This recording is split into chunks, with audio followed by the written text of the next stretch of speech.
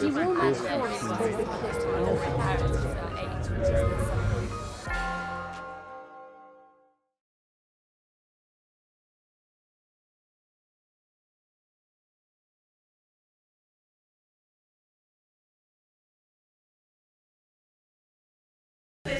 last in this week's amazing series of events under David Edgar, our visiting professor, our Humanitas Professor of Drama at Oxford.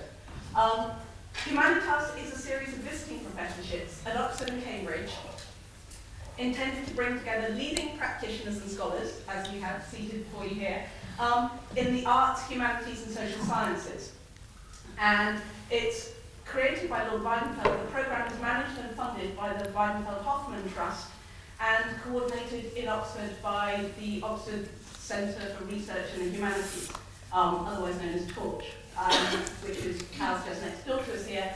And we're enormously grateful to Andre Hoffmann, who is the generous donor that is supporting this chair in drama. Besides educating, entertaining, challenging, provoking and delighting us over the last week, David Edgar has been challenging, provoking, delighting, entertaining and educating us with a whole series of plays on stage for the last 45 years or more, in a huge range of venues and dramas across the National Theatre, the Royal Court, Out of Joint, Joint Stock, the RSC, you name it, he's worked with them, and a whole host of extraordinary plays, right from the kind of early agitprop from favourites like Maydays and Teen Dreams, all the way through Nicholas Nickleby, Spear, Pentecost, and that absolute gem. If you have not read it or seen it, do so. It's a truly beautiful play on the early English translations of the Bible, written on heart, which is just brilliant. Michael Billington is still to me the voice of drama criticism. Having discovered a very battered old copy of Ken Tynan in the school library and read all of that, I then realised there was no more Ken Tynan to read, so I started on Michael Billington, and I've never stopped. Michael has worked as the voice of theatre in The Guardian for the last 40-something years, and his commitment to theatre, not just as entertainment and as an artistic medium, but also as a vital part of the intellectual and political debate across the country, is deep-seated and inspirational. And because clearly doing all that isn't quite enough, he's also written a couple of amazing books on theatre, The Life and Works of Harold Pinter and The State of the Nation. Dr. Liz Tomlin is a senior lecturer in drama and theatre arts at the University of Birmingham. She's an expert on contemporary performance, and her publications include Acts and Apparitions, Discourses on the Real in Performance, Practice and Theory, 1990 to 2010, and British Theatre Companies, 1995 to 2014. She was also a founder member and associate director of the Open Performance Centre in Sheffield, where she co-founded the theatre company Point Blank, and has written and directed a number of nationally touring productions. Chris Good has rightly been described as one of the most exciting talents working in Britain today. He is a writer, director, performer and sound designer whose work includes 2 Fringe First Award-winning shows, Neutrino and Kiss of Life, and a wealth of extraordinary plays including Monkey Bars, Nine, Godhead, and the wondrous and inspiring Stand that was performed here in Oxford last year. Rachel Delahaye is an extraordinary new talent in theatre writing. She is the winner of the Evening Standard's Most Promising Playwright Award, and her heartbreaking, funny, immediate and commanding plays, The Westbridge, Circles and Roots, bring a unique and astonishing new voice to theatre. It's an enormous honour to have this wealth of talent here today to discuss, fight it out, agree with each other over share.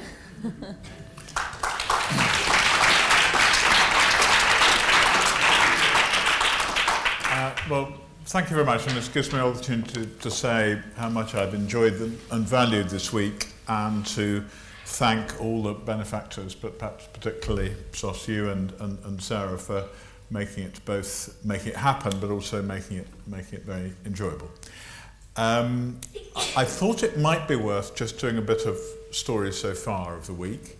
So anybody who has been to all of the other sessions, which would be gluttony for punishment, you might think actually that it makes even less sense in the contracted version. But I just wanted to run through what had happened so far.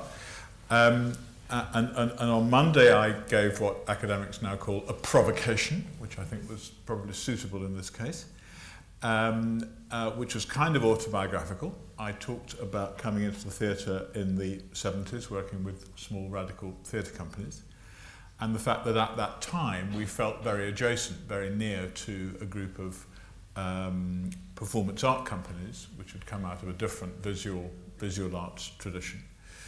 That those two trends kind of split in the 70s, not in any sense ideologically, but performance art went off its own circuits, its own devotees, and a number of us, not just writers but actors and directors, also attempted to break into the mainstream theatre.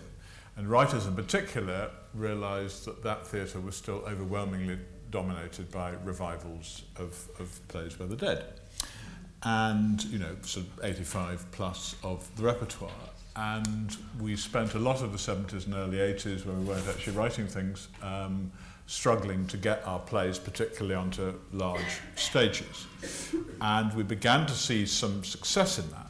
But during the 80s, we also noticed that the very kind of small-scale radical experimental company that we'd started out with were now increasingly creating work without writers.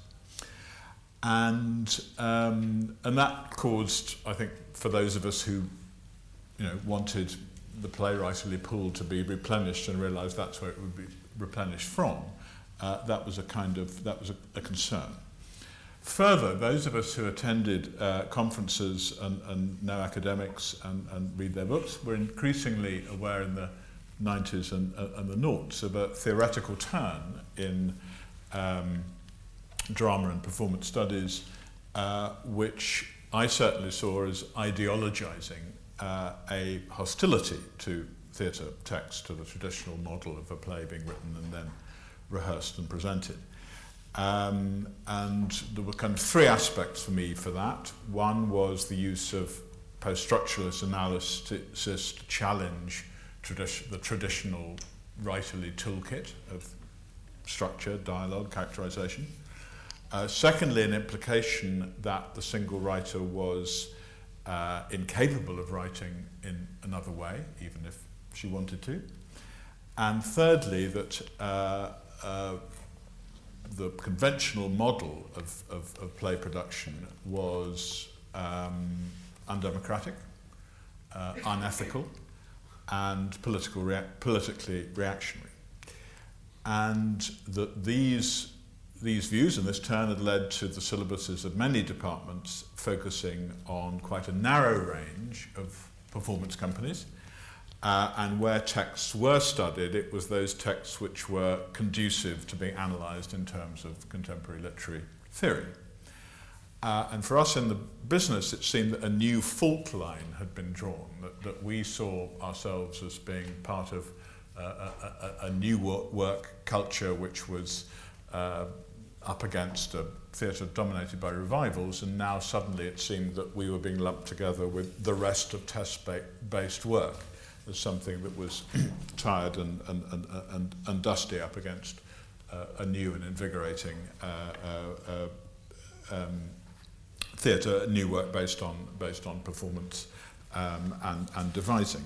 And I wasn't alone in these concerns. A lot of playwrights and increasingly academics were concerned about that too, and the long-term effect on it. There were, however, two big howevers. One was the news, which is in fact new news, that new writing in the British theatre is doing very well. In 2013, in the building-based sector, which includes the work of many small-scale touring companies that have their work done in buildings, 69% of what used to be called straight theatre, that's everything but not musicals, pantos and opera, was new work. A substantial portion of that was devised, around 14%, but authored new plays were still kind of in a majority at 55% of productions and 56% of performances. And the BBC, coincidentally, has just produced some work on going from 2009 to 2014, which says that in that period there's been a 35% increase in new work. So it suggests that 2013 wasn't a, wasn't a freak, and that is continuing.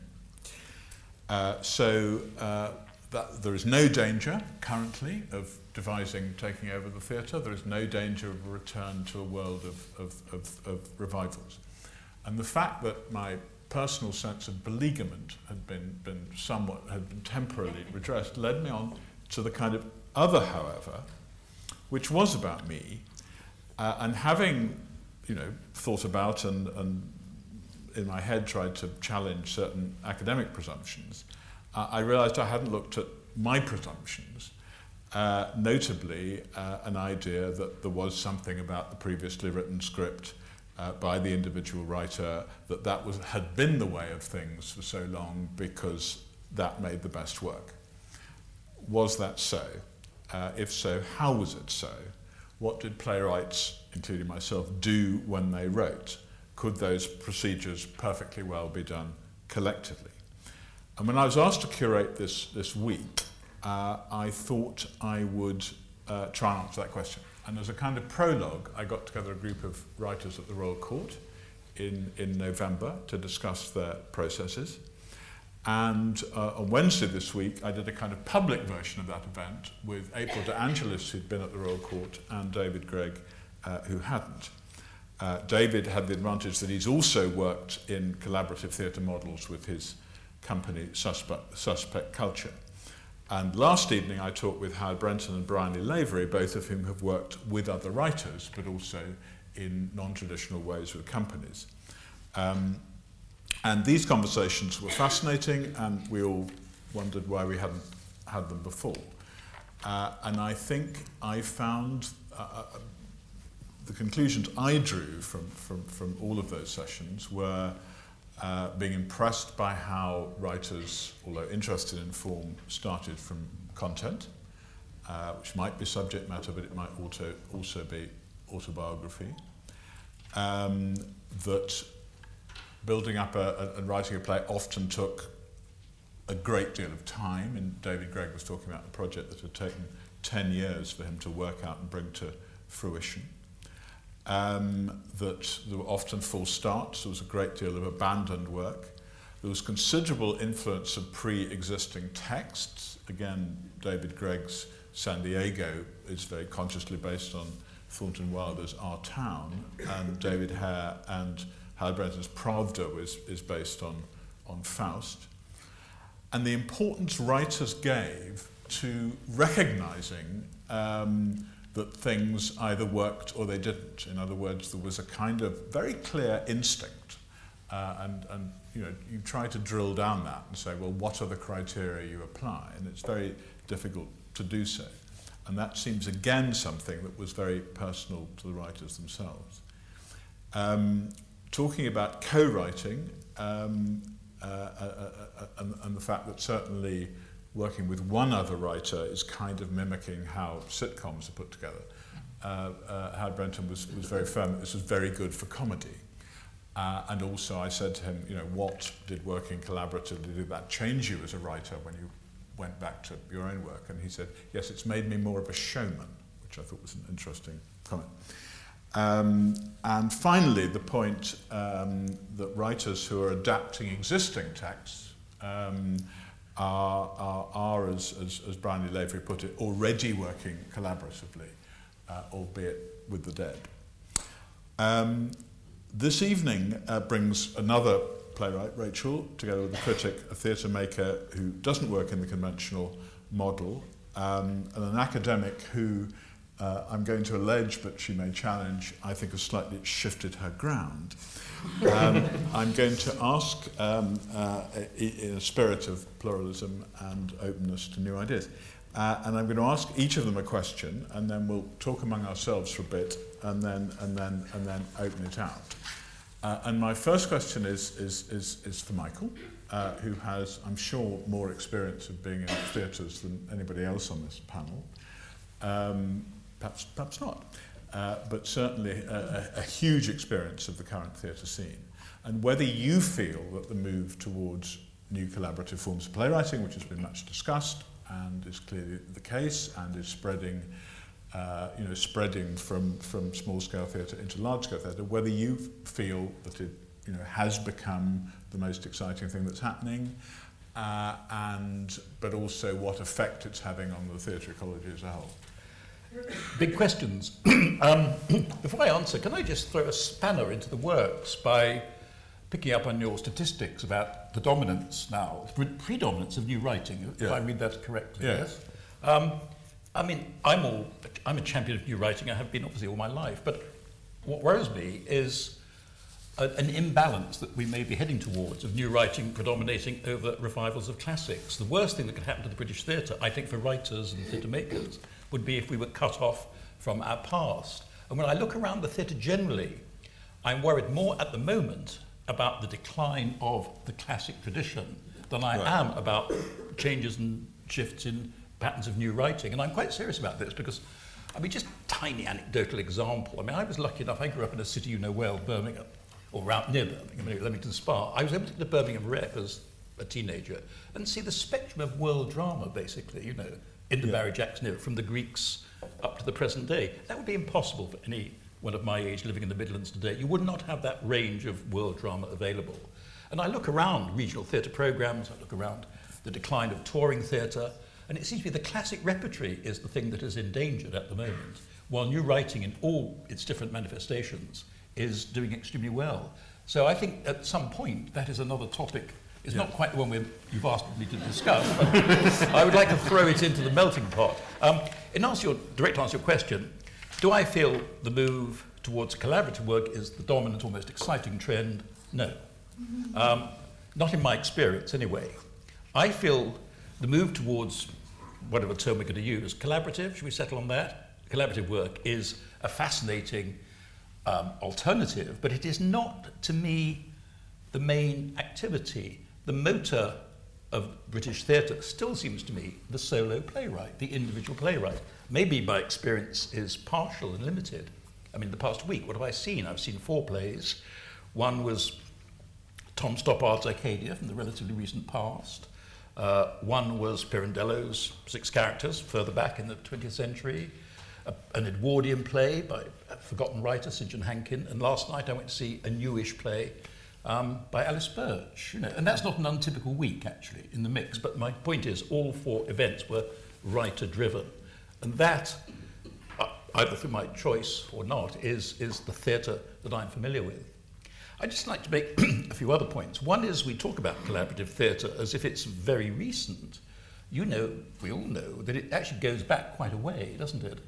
And I would have thought the first great example I saw of collaborative theatre was Joan Littlewood's Oh, What a Lovely War, which predates anyone on the panel, I suspect, 1963, wasn't it, at Stratford East. And that's a classic example to me of how theatre can be created, because it's well known. Joan Littlewood jettisoned the written script that she had been given.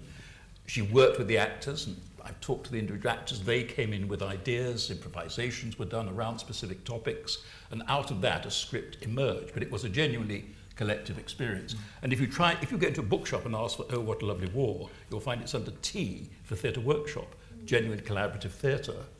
And I think that move has been going on in all my theatre-going lifetime. As you know better than I do, in the late 60s, when revolutionary politics led people to question the whole hierarchical structure of society, that was when collaborative theatre, it seems to me, began to take off. And today we're living with this, I would say, very healthy diversity of theatre, where there's all kinds of shapes and sizes of theatre companies. Physical theatre company thrives with groups like Frantic Assembly. You have new forms of immersive theatre with companies like Punch Drunk and Shunt. You have very exciting companies like 1927, which I'm sure some of you have seen, which blend text with animation. I mean, all these things seem to me a sign of a diverse and healthy culture. But I come back to my point that the majority of theatre is writer-driven. If you look at what happens at the main new writing stages in London, if you look at what happens in the big regional centres, Sheffield, Manchester, Liverpool, Birmingham, Chichester, the big buildings, what you see is a theatre that is dependent on writers living and dead. So what I'm saying is, I still think the solo author is the motor that drives theatre, but I welcome any alternatives to that, but they're not to me the main activity. I'd just like to say this, though. I think the attempt to dethrone the solo writer, and I don't know whether I'm sure that's not your intention, but this is the idea behind David's question. The attempt to dethrone the solo writer seems to be based on several fallacies, and one of which is that by making the working process more democratic, you make the end product more revolutionary. And I don't believe this to be true from what I've seen. And that you're changing society by somehow changing the means of production and the means of creation. And I have seen nothing that supports the evidence for that. And I would come back to this point. The paradox is that it is solo authored work that seems to be more likely to shift attitudes and to rearrange consciousness. And as evidence, I would cite the significant political plays that have come from writers, endless writers, Carol Churchill, Trevor Griffiths, David Hare, Howard Brenton, David Edgar himself, obviously. And look at the new generation today. Laura Wade with Posh, Lucy Prebble with Enron, Lucy Kirkwood with Chimerica, Roy Williams, Jack Thorne, Rachel herself. All these writers, all writers seems to be addressing social, political issues and doing it through the intensity of their solo vision rather than through a collective experience. It is the solo writers, it seems to me, who are challenging society and its framework. To be even more specific, I stand open to correction on this, but take the issue that I think is the dominant issue of our society and is becoming a dominant issue in the theatre, climate change.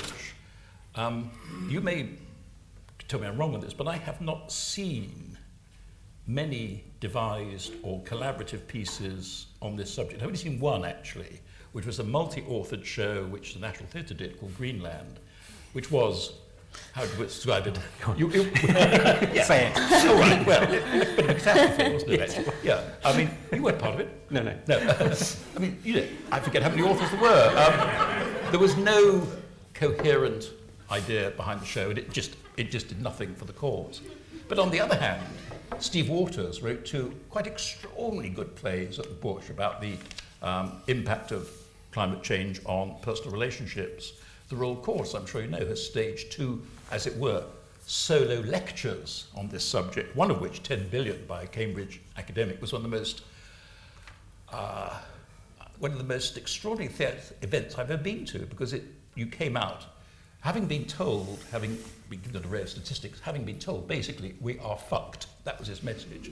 You came out thinking, what on earth can one do? And his point was, individually we can do nothing to affect this. The only likely change can come from governments, and that seems not to be happening.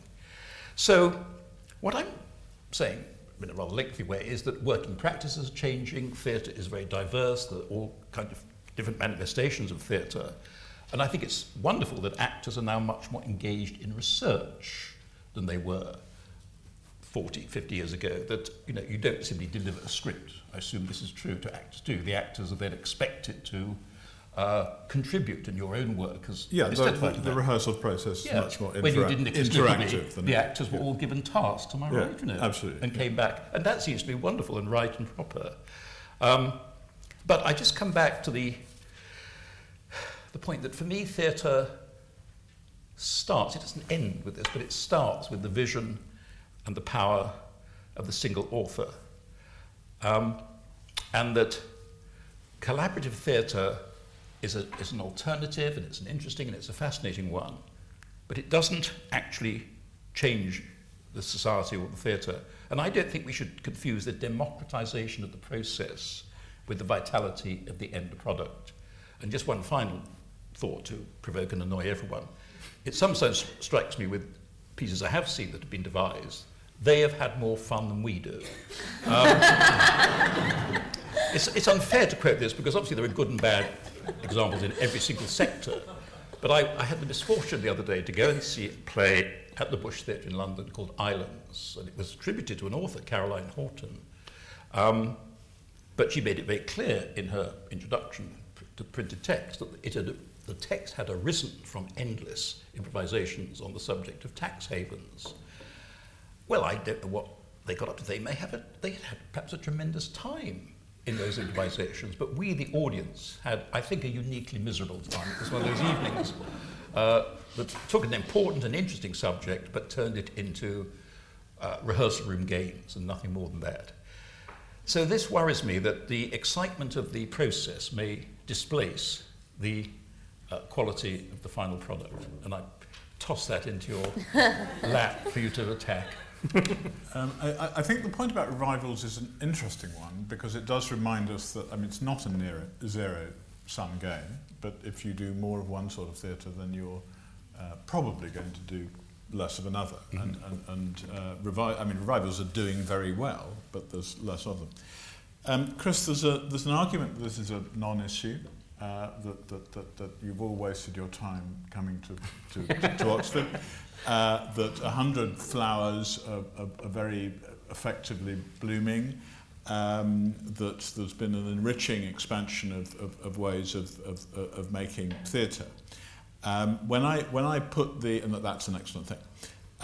When I put the programme this week online, you immediately tweeted, I think more or less to that effect. But now you've got more than 142 characters. This is your chance to have a go at the premise, should you wish to do so. Okay, all right. Gosh, I've now got so many notes in front of me, I think I might have to abandon text altogether. Try and make this up as I go along. I don't think it's been a waste of our time our coming here. I already don't think that, because I think some really interesting things have been said. But also, I think that the premise on which this week of conversations has been based is extremely interesting and very potent. And the fact that it seems like none of us actually believe the provocation that we began with, that there's an anti-writer trend at large in British theatre, or that if we do believe it, we kind of feel also that the battle is being fairly comfortably won. That's certainly what the statistics seem to bear out. I had a little look through. I made myself a list on the train here of 30 shows that are currently playing in London. It was the 10 Critics' Choice at time. It was all from Time Out. 10 Critics' Choice, 10 new reviews, and the 10 to look out for in February. So 30 shows that they're highlighting as being important and interesting, and of those, 27, I would say, were there was a writer identified, and I would say a fairly orthodox process there. So my guess is that that sort of reflects the statistics that you've been mentioning. I feel like I'm here with. I don't know whether to begin with. I think I have a very provocative way of answering this question and a friendlier way of answering the question. maybe I'll start friendly and I'll edge towards the mean thing to say and see if I can get away with it once I've established that I'm not as rabid as all that. I was really interested to hear you talk about your route in, David, because it's very similar to mine in that I started out as what I think you would recognise as a playwright. I wrote plays on my own and I gave them to directors and the directors put them on. But at the same time, I was being influenced more by this is the mid-90s. My first play was on at the Finborough in 96. And at that time, I was being more influenced by what was going on in dance and in what by that point we were calling live art. And by what was happening in visual art, which was very strong at that time. And what that meant for my work was that writing a script on my own was becoming an almost impossible task because I was excited by what was going on visually and physically in theatre, and I found that my stage directions were getting longer and longer as I tried to describe my vision for what I wanted to see on stage. And the dialogue was getting shorter and shorter proportionately.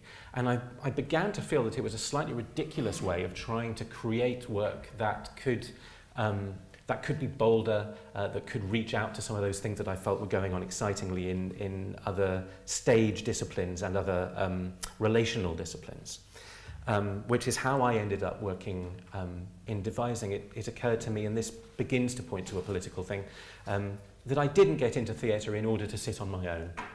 It feels to me like it's, theatre is fundamentally a social art, and all the time we're not experiencing it in a social context.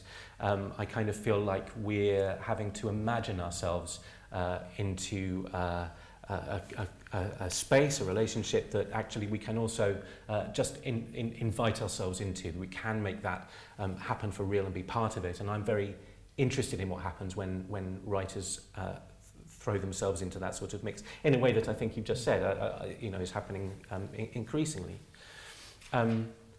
So I found myself part of a community of makers who were making in unorthodox ways, and I think probably a lot of them would have been exactly the suspects that we might have thought of in trying to describe the population of that tendency within British theatre to feel anti-writer. I can think of people who would say that they felt in a way that their expectations of theatre were contrary to that single author model that we've been describing.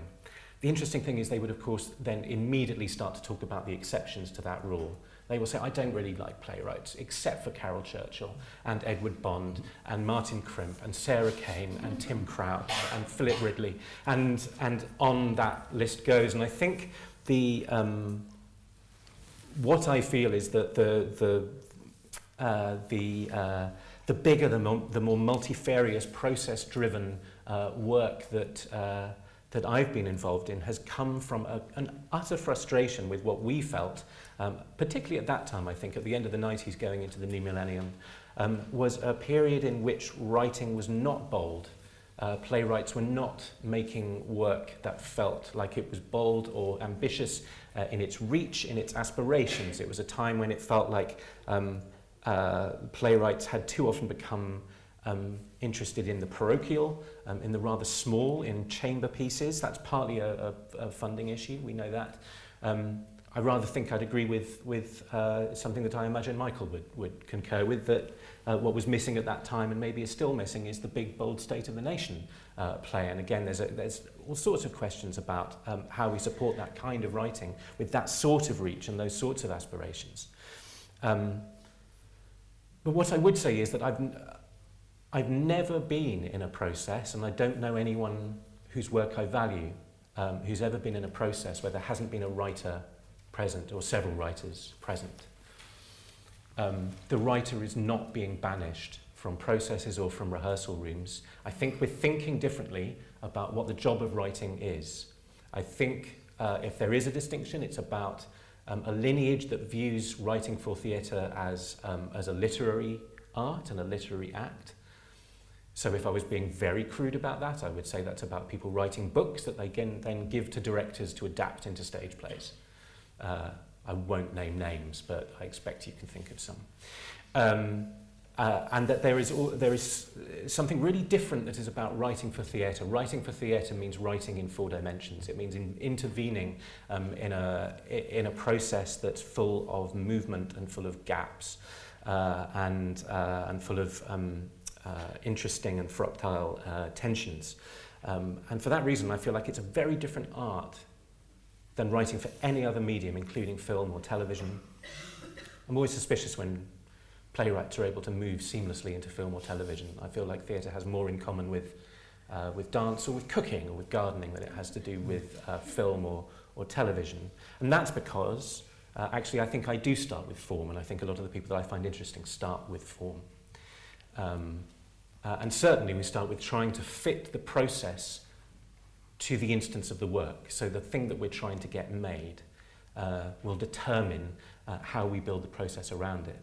And that degree of thoughtfulness and of not trying to establish an orthodoxy around any of this, I think, is really, really important. So here's my provocation. I think there's something anti-writer about that playwrightly notion that that writers are somehow being banished or are being sidelined, because writers are present in all of these processes, and I think they're being erased too often in the perceptions of people whose investment is in that playwriting line. It's so funny, by the way. I mean, it's an often made point, but it's worth restating. How unfortunate it is that every time we say the word playwright, we hear the idea of writing in it, because of course that's not what playwriting is. Plays are wrought. They're not written, and that's why I quite liked the idea. Oh, good. I'm glad you came. And that's so that's why it was very interesting when David suggested that he might describe me as a playmaker, although that's not a word I ever use about myself. I think that's a beautiful way to describe what I do, because I think I'm part of a making process in which writing is one of many threads, and we're all in a conversation together that I find very exciting. I think the point is well made that excitement doesn't always translate.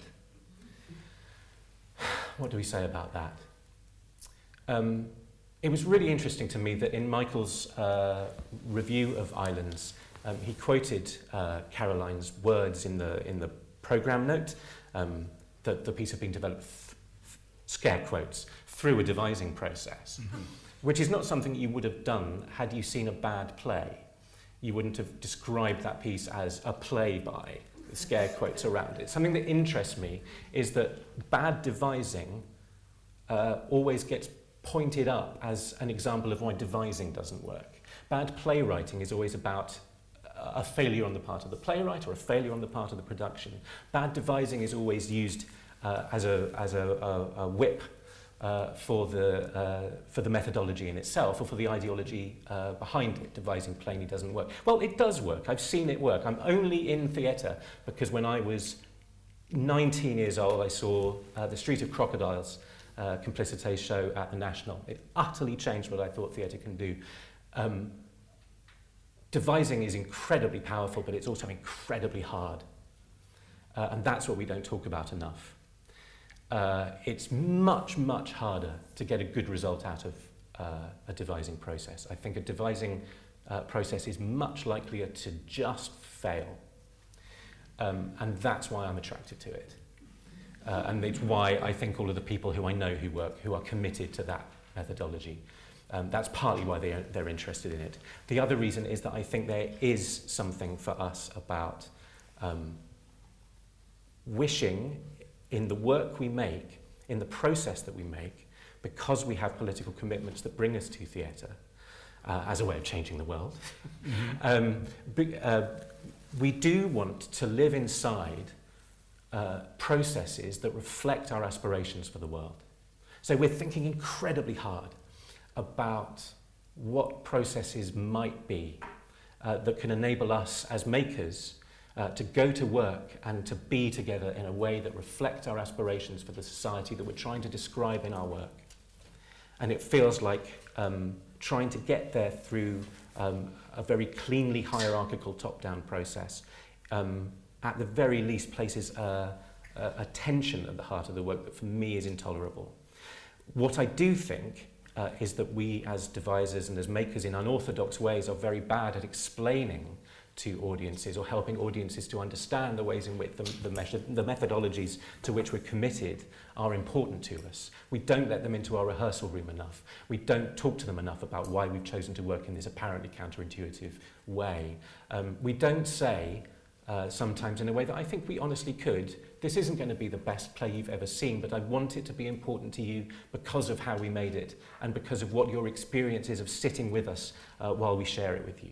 So I think we can do a lot more in how we articulate process, in how we open it out. That feels hugely important. I'm just going to say one other thing very quickly. I'm aware I'm sort of rambling on a little bit here. By the way, I'm not going to address the whole moral superiority thing, but I think it's a really interesting question. So I'll let you decide whether you want to ask me that question or not.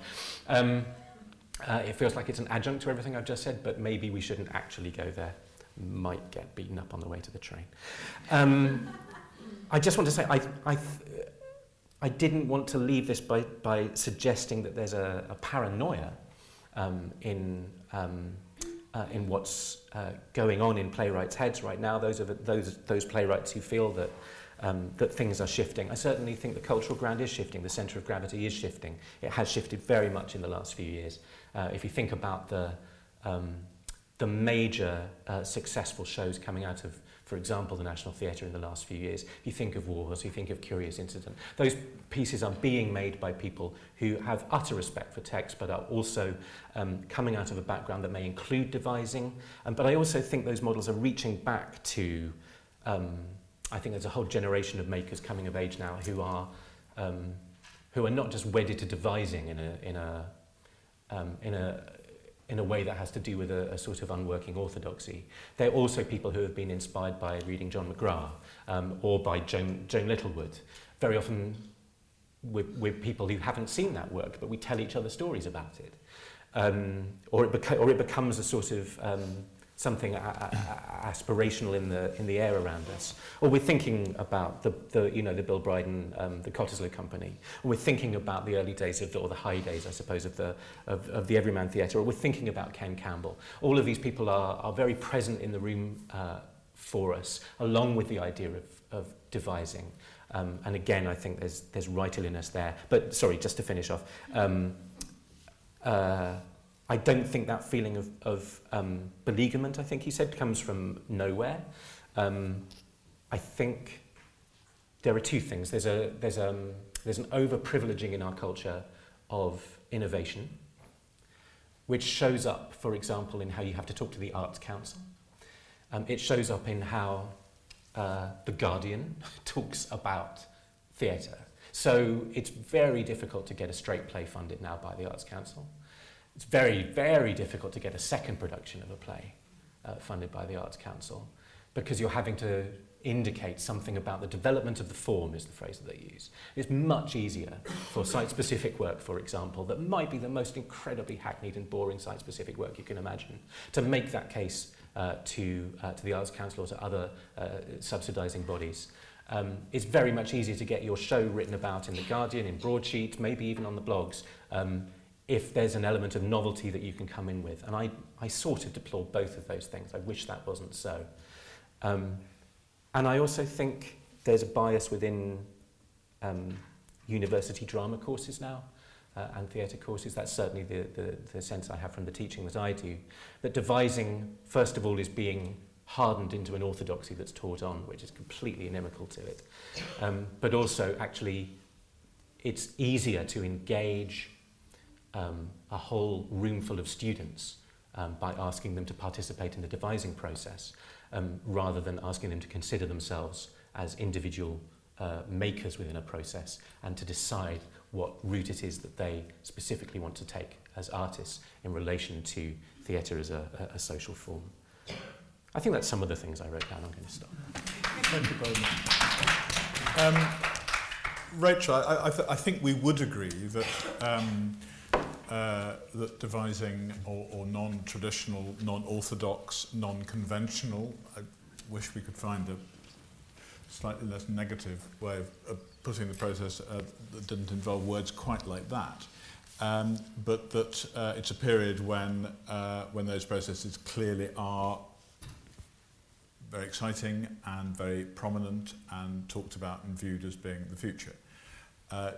You've come into playwriting relatively recently. You write, it seems to me, brilliantly and in a classical, in a classical representational way, with linear stories which brilliantly bring disparate elements together to come at the point of a climax when all the forces are in play and the play comes to its climax. Was that a choice? Was that something that you decided to do, or was that just how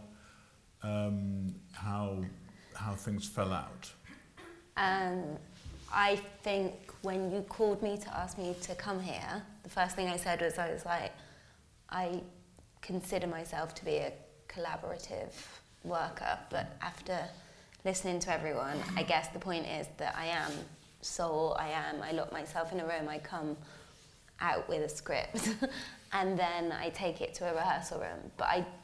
But my reason for doing that was because I didn't plan to be a playwright. I trained as an actress, and I kind of fell into playwriting by chance, and I didn't know anything about it. So there was no uni course, there was no anything. There was just kind of A-level English lit, which kind of involved a bit of Ibsen, a bit of Chekhov, a bit of Shakespeare, and a bit of there will be a script, and if you want, you can take it down to the drama studio and play with it. So I just thought, until there's something on paper, that's what I understood playwriting to be. So when I wrote something, that was my intention.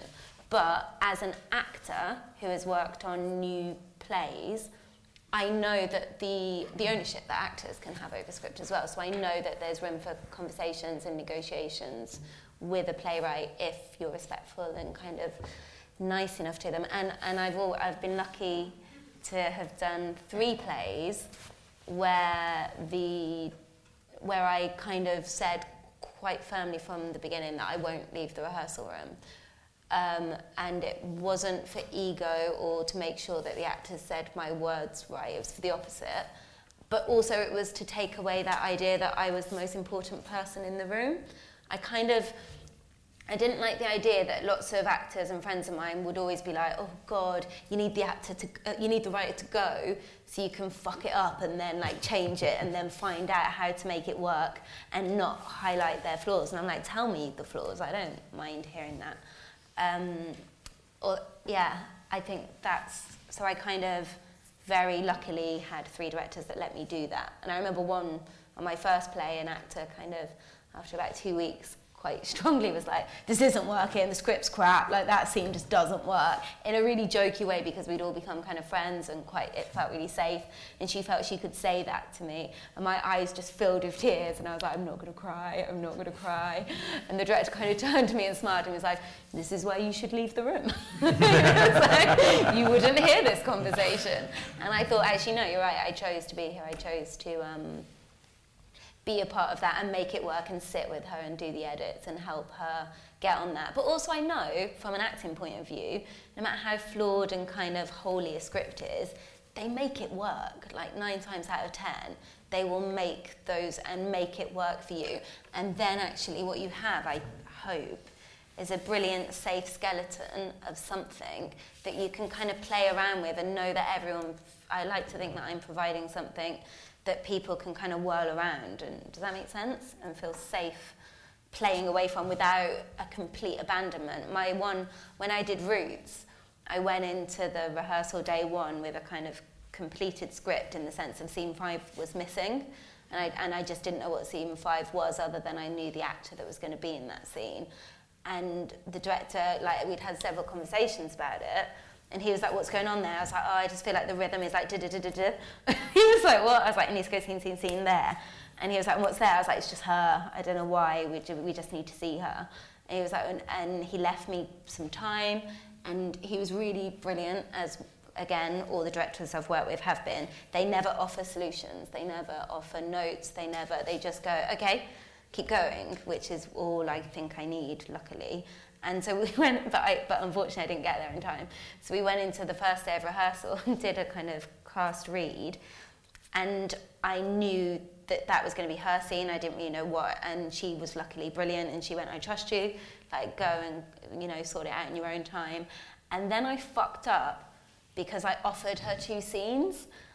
And I learned, I was like, I'll never do that again. I will make my choice. And because then she was like, well, I wouldn't say that, but maybe we suddenly it became like a amalgamation of the 2 scenes. And I was like, oh God, Lord, never do this again. Because actually I think she wanted an opinion, and then she would have made that work.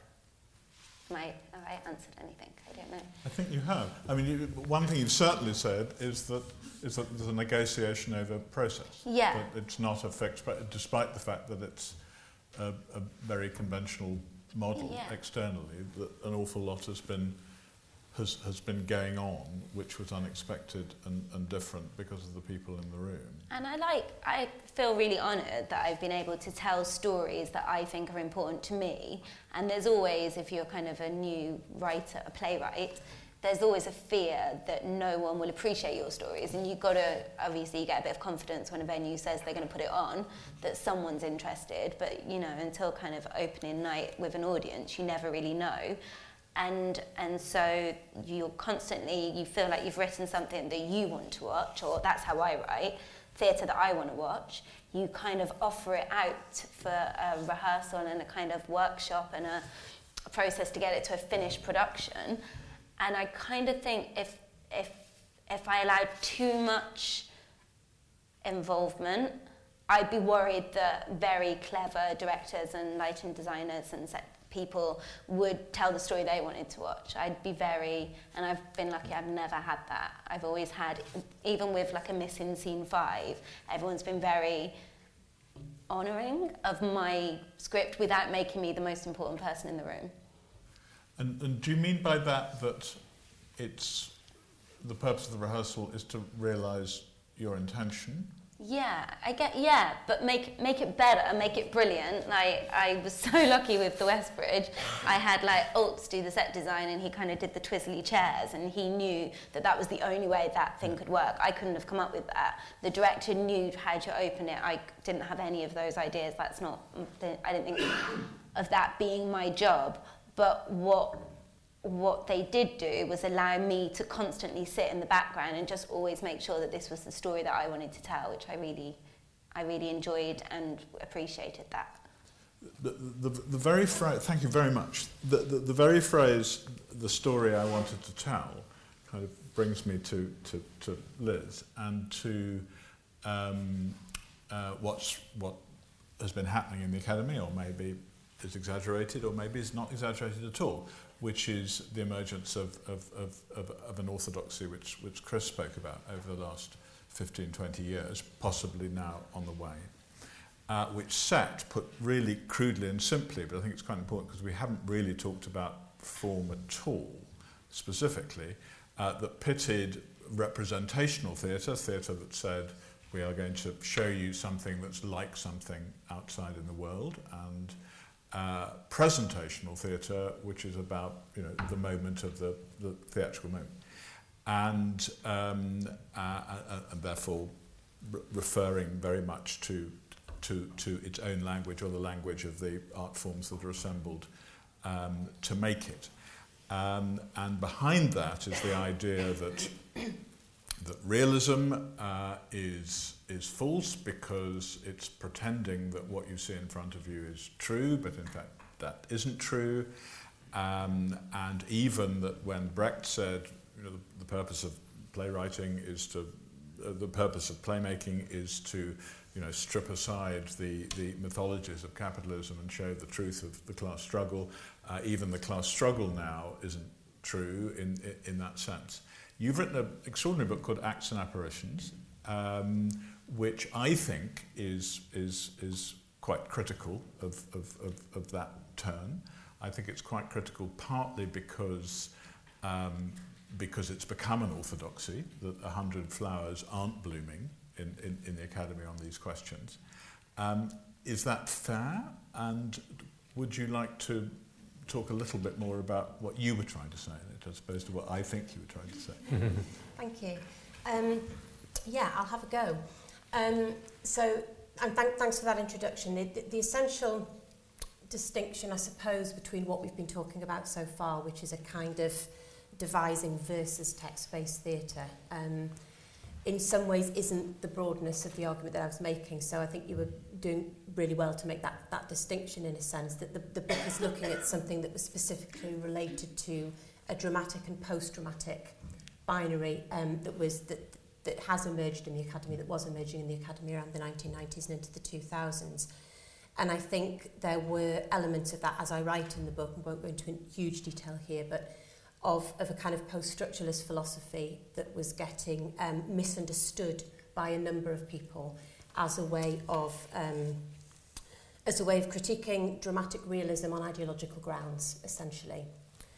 And my contention with that, in a sense, is that I don't believe in what I would call the kind of technical fallacy that says if something has a particular kind of form, then it has a particular kind of ideology. that in a sense you can look at a model of theatre and another model of theatre and say this one is politically more radical than that one, or this one is politically more reactionary.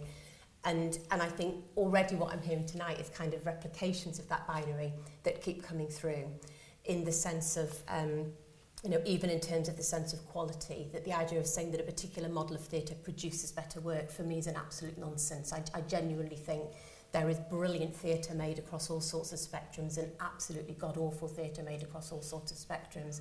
And I think to kind of say otherwise does have a kind of lack of transparency in terms of ideologically pushing one particular model over other particular models. And I think what my book looks at is how that binary works on both sides. So I think in a sense, where I perhaps come at this question in a different way to you, David, is that I think your argument, and we've had these discussions on a number of occasions now, which have been fantastic, but I think from your perspective, it's very much in a way that the playwrights somehow fallen victim to this, and this binary, and that they're being disadvantaged, or that there's a kind of weighting towards a kind of more devised and collaborative practice. Whereas I think for me, the victim of the binary is actually about innovative work, and the kind of victim of that binary is about models on both sides of the binary and across the binary being replicated unhelpfully, because in a sense there's all sorts of different influences that are pushing devising practice, so-called, down one route, and a playwright's practice or a writer's practice down another route. From the way that playwriting is taught, from the way that devising practice is taught, through to, in a sense, the way these things are reviewed. So it's fabulous to have Michael here, and it would be really interesting to have Lynn Gardner sat on the other side of me, because I think, in a sense, even in terms of the kind of the theatre criticism, there's a sense in which that binary, is there. And these critics write about this kind of practice, and these critics write about this kind of practice, and there's a kind of supporting or promoting of that kind of model over the other that goes on in that game. And again, I think that's unhelpful for an interest in new work developing. I think it's also fair to say, in terms of academics, who I feel a bit slightly anxious that I seem to be representing the entirety of theatre academics. So I'm slightly nervous about that. But I think it is fair to say that in a way, academics are always interested in the things that aren't said. They're always interested in the histories that haven't been written. They're interested in the things that are being ignored by the mainstream, or they're interested in the things that are perhaps being wrongly described by the mainstream. And in a way, that in a sense, a lot of scholars, and particularly people working in the contemporary field, I think, would almost, in a kind of a sort of historiography of the present, if you like, if that was written, the feeling is that if it was written without academics being part of that historiography, it would be very London-centric. It would be very new writing-centric. It would be very playwright-centric. And so in some senses, I think there might be a balancing of that in terms of scholars in contemporary performance studies saying, well, what about all this other work that's happening? What about all this other work that's happening? Actually, often not in London, often in the regions, often in smaller art centres, often in university studios, that doesn't get written about and given the same kind of dominance. So I think where you may see a kind of a sort of academic mafia, if you like, and I think there are senses in which there are absolutely departments and universities and specific academics who do favour that practice, just as there are academics, critics, directors who favour a playwriting practice. I don't think there's a kind of consolidation of that across the academy, but I think there may be that sense of kind of trying to counter the balance of what's still seen as quite an establishment narrative, and really, in a way, trying to rebalance the books in a sense of the kind of work that's challenging perhaps some of those orthodoxies and some of those traditions. So I think that's probably, in a sense, for me, the most important thing about my own relationship with the kind of provocation that you've set up, is I would really like to stop finding these kind of distinctions between ways of making theatre in a way that brings ideology into it, and in a way that brings a kind of a sort of a winner-loser into it. And actually, there's really not enough support for theatre around at the moment. in all sorts of different ways to be kind of finding battles to fight amongst the sector. And I think the other thing that's really fascinating about it is that what I think came out of, in a sense, that reaction against, and I think there was one, I think you're right, and I write about that in the book, I think there was a reaction against certainly dramatic realism at a certain point that came from the kind of philosophies and ideas that people were engaging with at that time.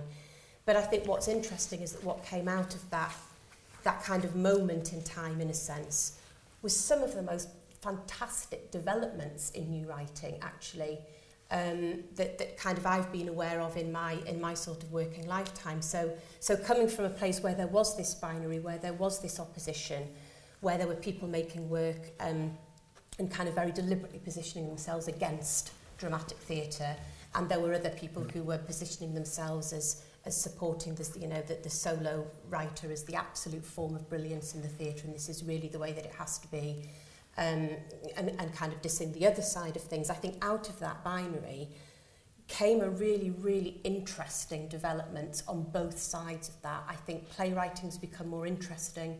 I think new works become much more aware of the potential of writers, of the potential of written text, of the potential of narrative and storytelling. And so in a sense it feels like that from the mid-2000s something really, really exciting and interesting has come from that battle. And whether that battle was over-mythologized on either side, I don't know.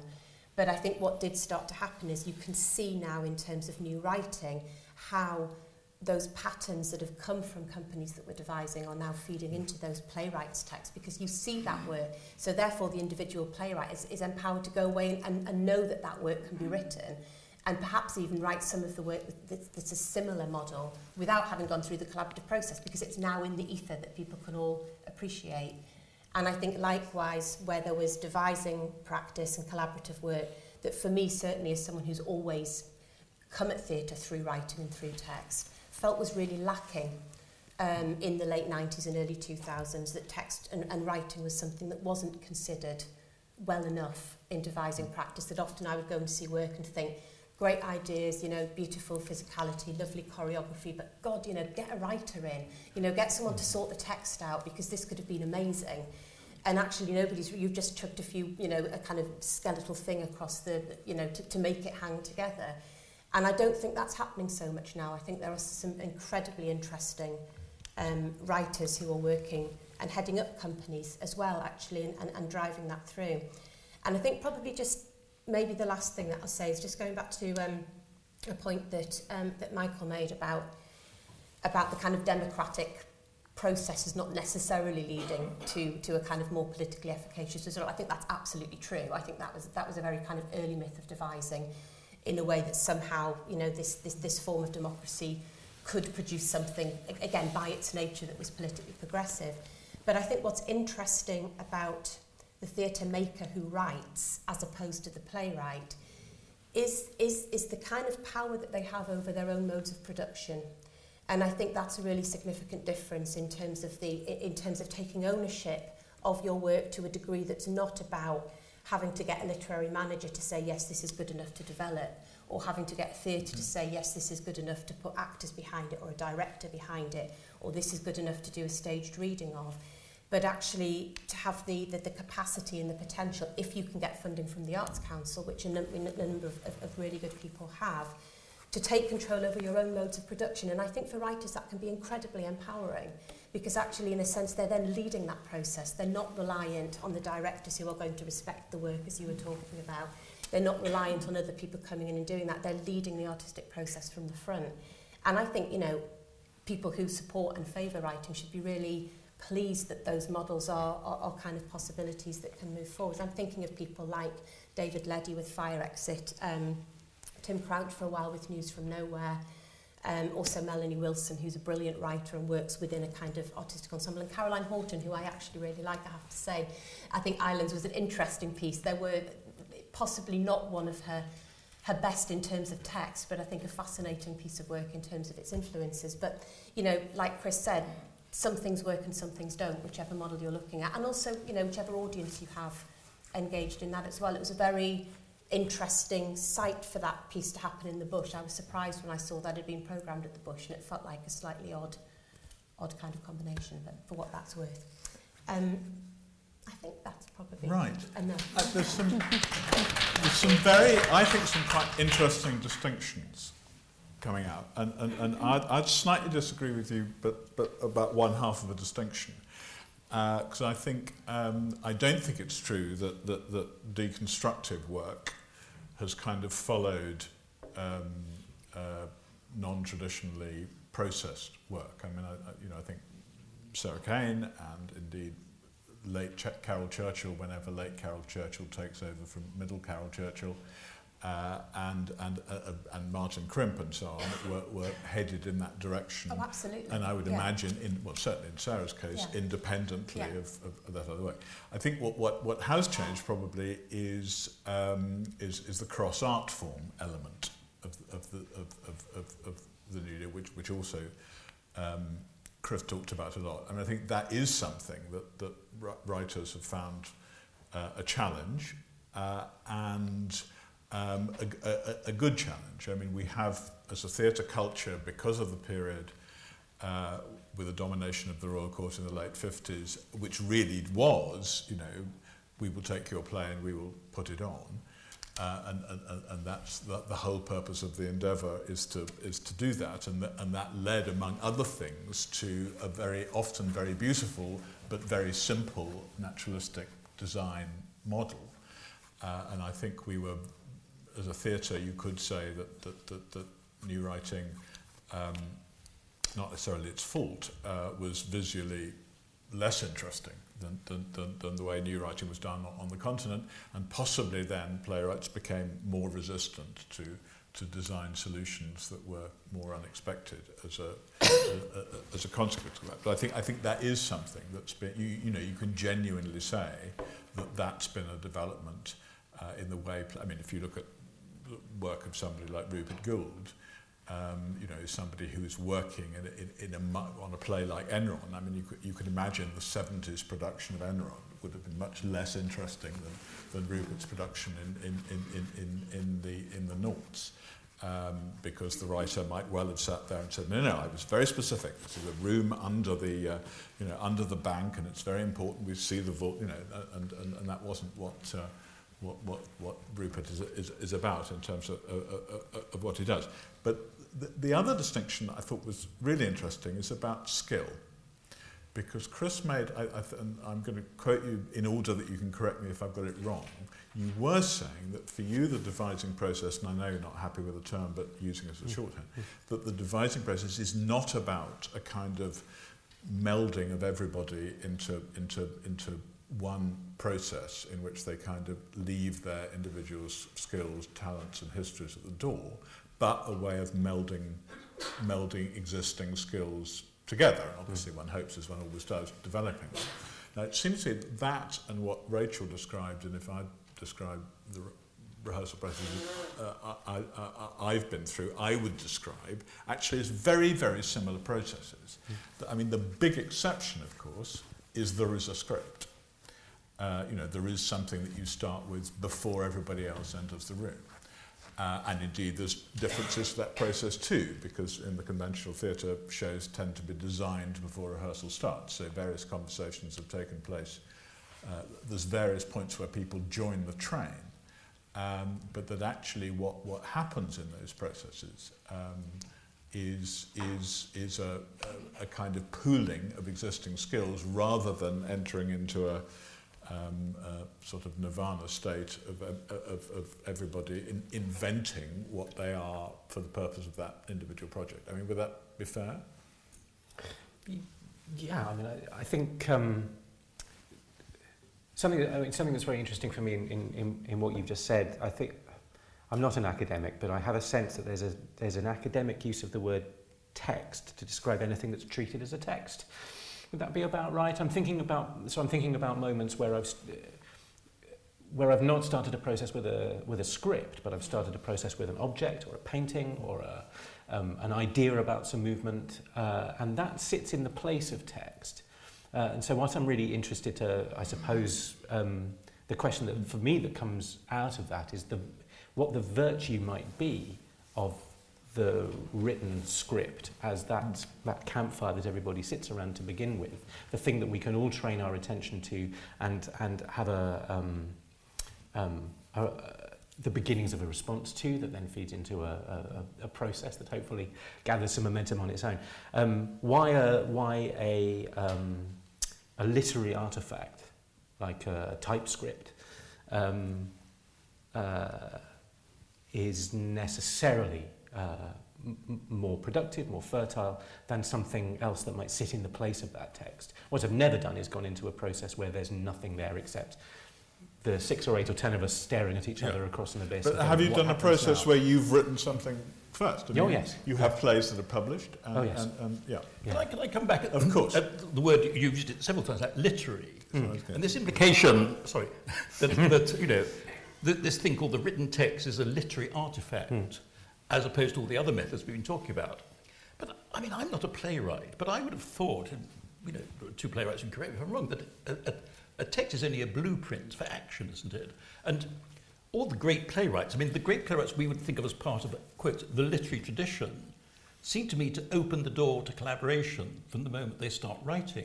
I mean, Chekhov is the supreme example, isn't he, actually? Yeah, absolutely. Chekhov writes plays that are now part of an accepted literary tradition, but they're also blueprints for physical direction. I mean, he specifies quite clearly, doesn't he? You know, sound effects. He orchestrates the play as he writes it.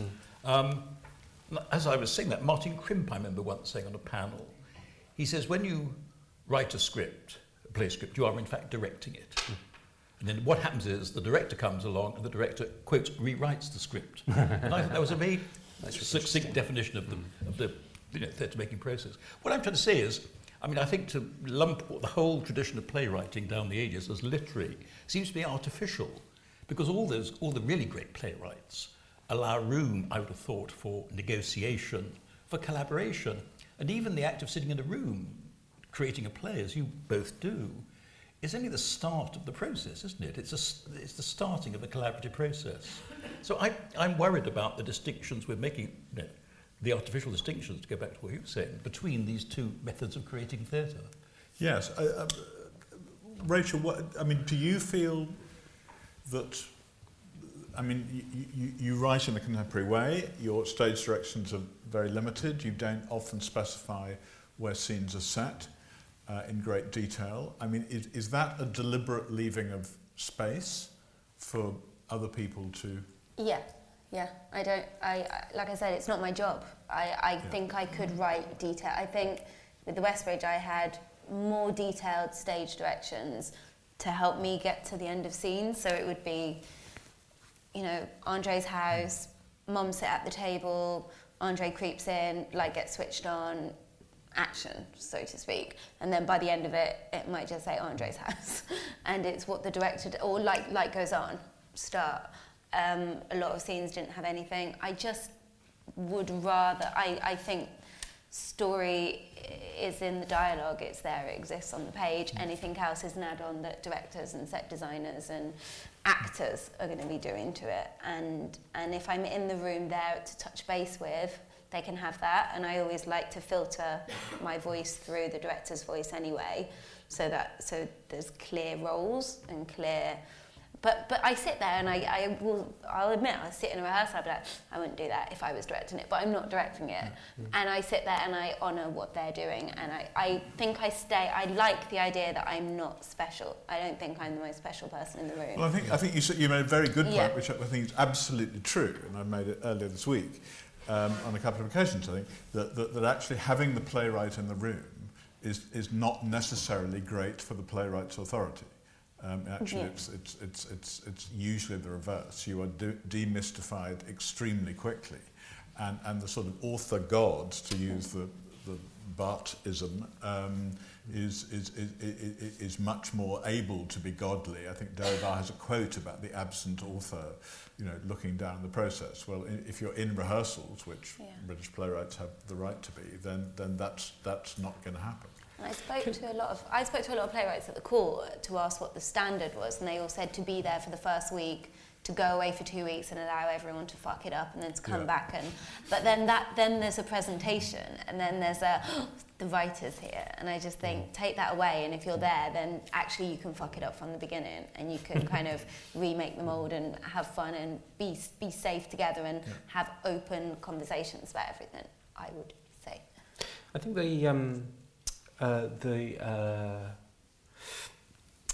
that list of exceptions that I improvised of playwrights who I think people who are not playwrights nonetheless love and revere.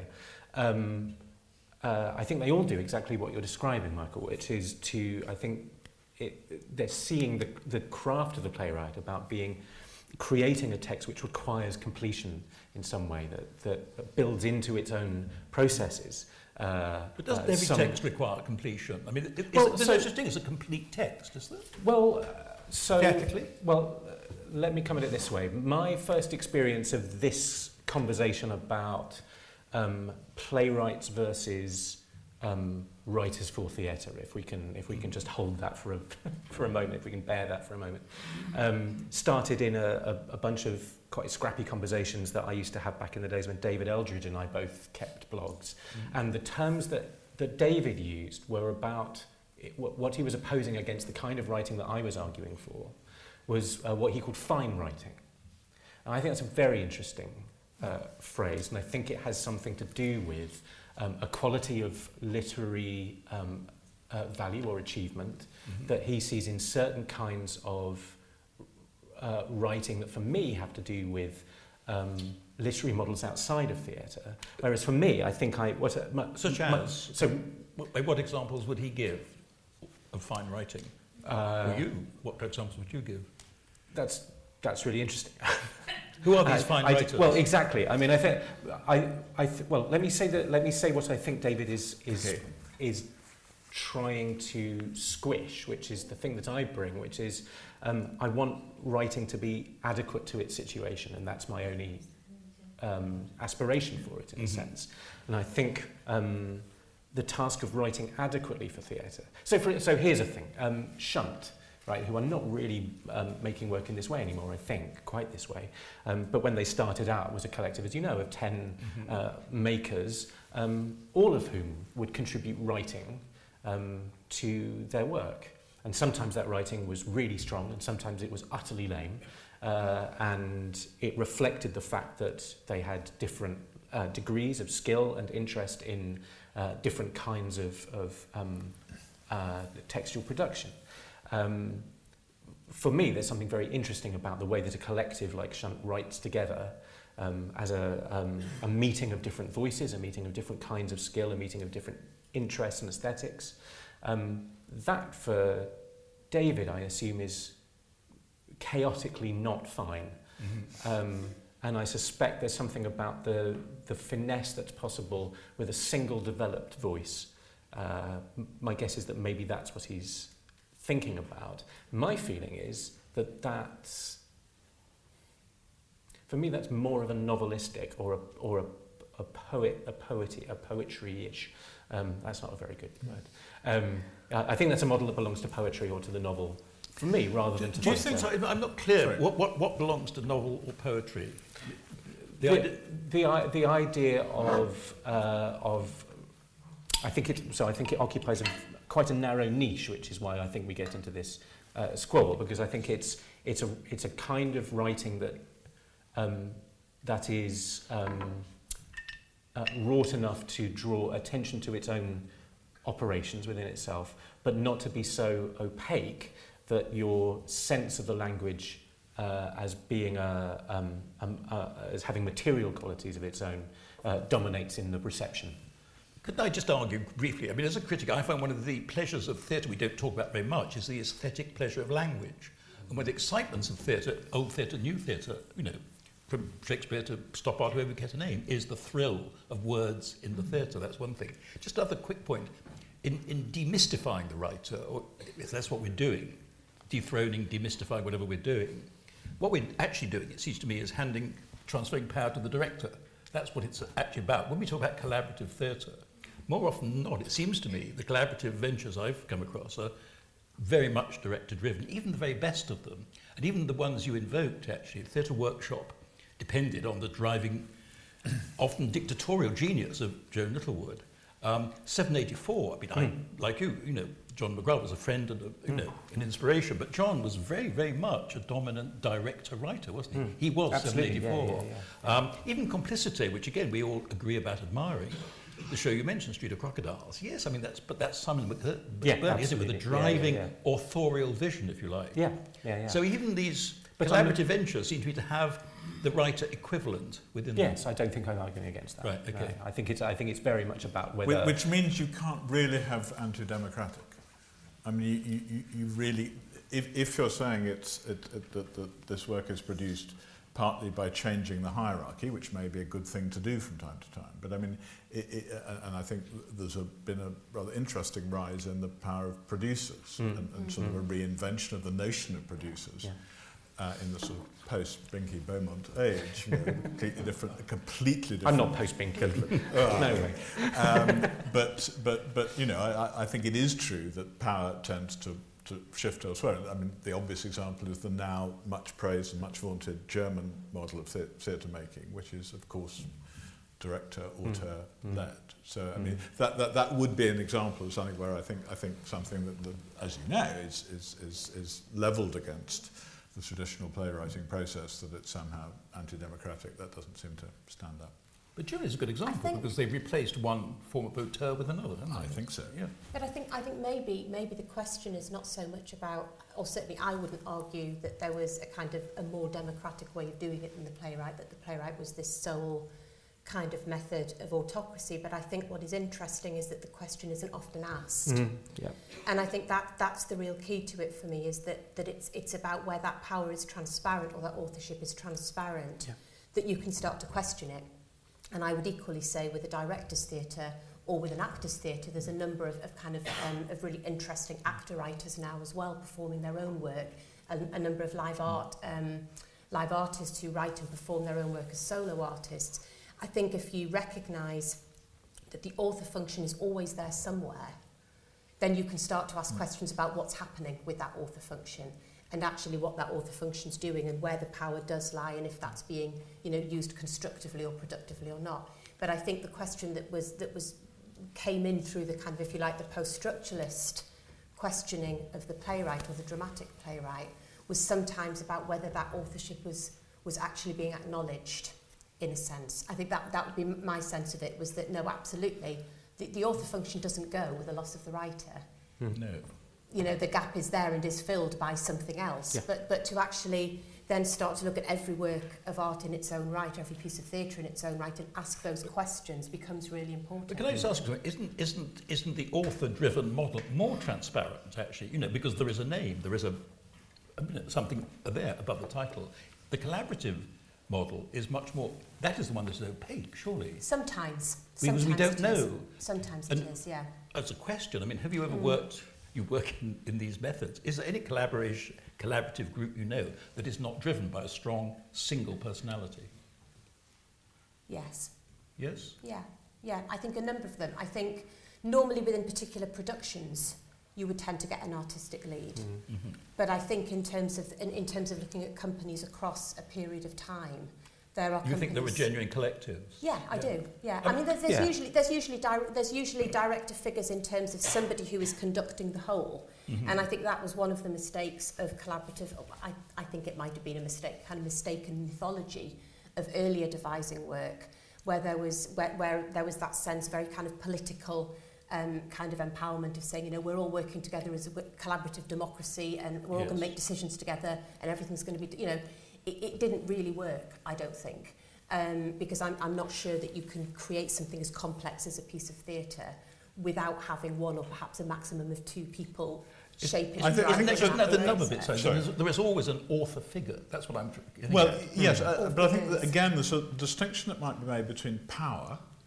And, you know, one of the reasons why I think this debate, and David Eldridge would be an example of it, seems some so baffling, is this sudden idea that playwrights are these hugely authoritarian people on the top of a hierarchy, whereas I have to say it doesn't feel like that. And it doesn't feel like that for the reasons you come up with, that you know, we are in for all of literary managers and producers and directors and people who pay the bills. But the other thing is skill.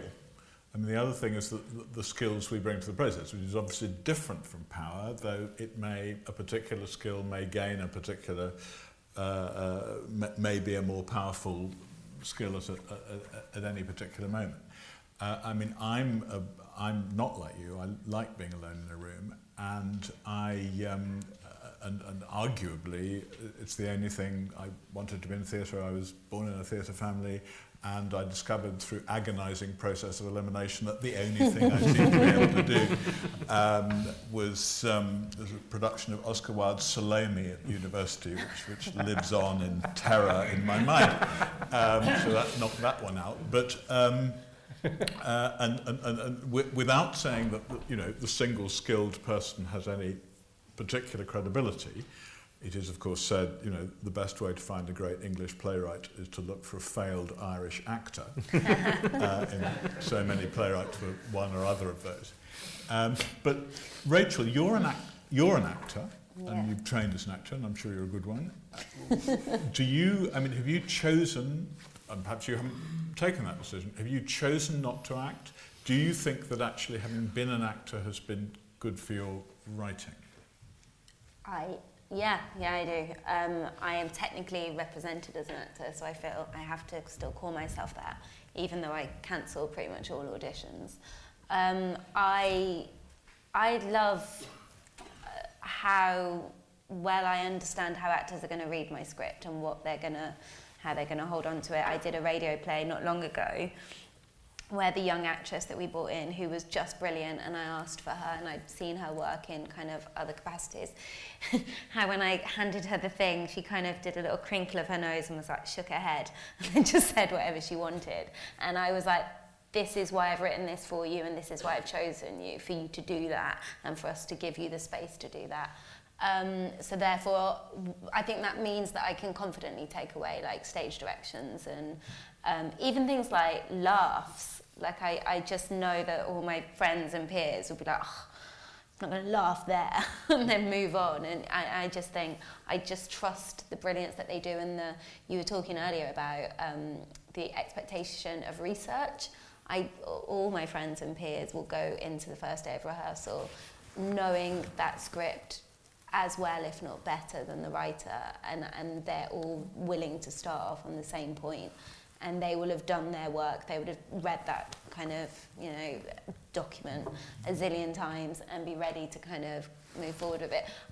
But then I'm talking about very specific actors of a certain age. I don't know many actors in their kind of 50s plus or whatever, so I'm talking about kind of young graduates now. And that's the expectation, and actually now that's what I look for in my new teams of kind of ensembles. I mean, I think one thing I would say, and I don't want to open it out, but we were talking last night with Howard Branton about the so-called joint stock method, which is basically collectivises research, which is what put it in my mind, but also to a certain extent development. So you do improvisations, you do the actors, you know, explore the themes of the play. Things come out of it that may not end up in the play, but may inspire things that end up in the play, and may lead the writer, as I think Bryony Lavery put it, to start seeing patterns which might end up being a whole thing in that process. And then the writer goes away for quite a short period of time and writes it, and brings it back when it works at its best to the same company of actors, or a predominantly same company of actors, and a more conventional rehearsal process happens, but of course informed by that, by what happened at the beginning of the process. And that seems to me, I've worked in that method a number of times, and that seems to me a very elegant way of, and a very effective way of getting the benefits of a skilled writer in the middle of the process, but also drawing on everybody else's skills to create a more collaborative mode. But I'm not going to throw that back for a moment, because we've been talking ourselves far too long.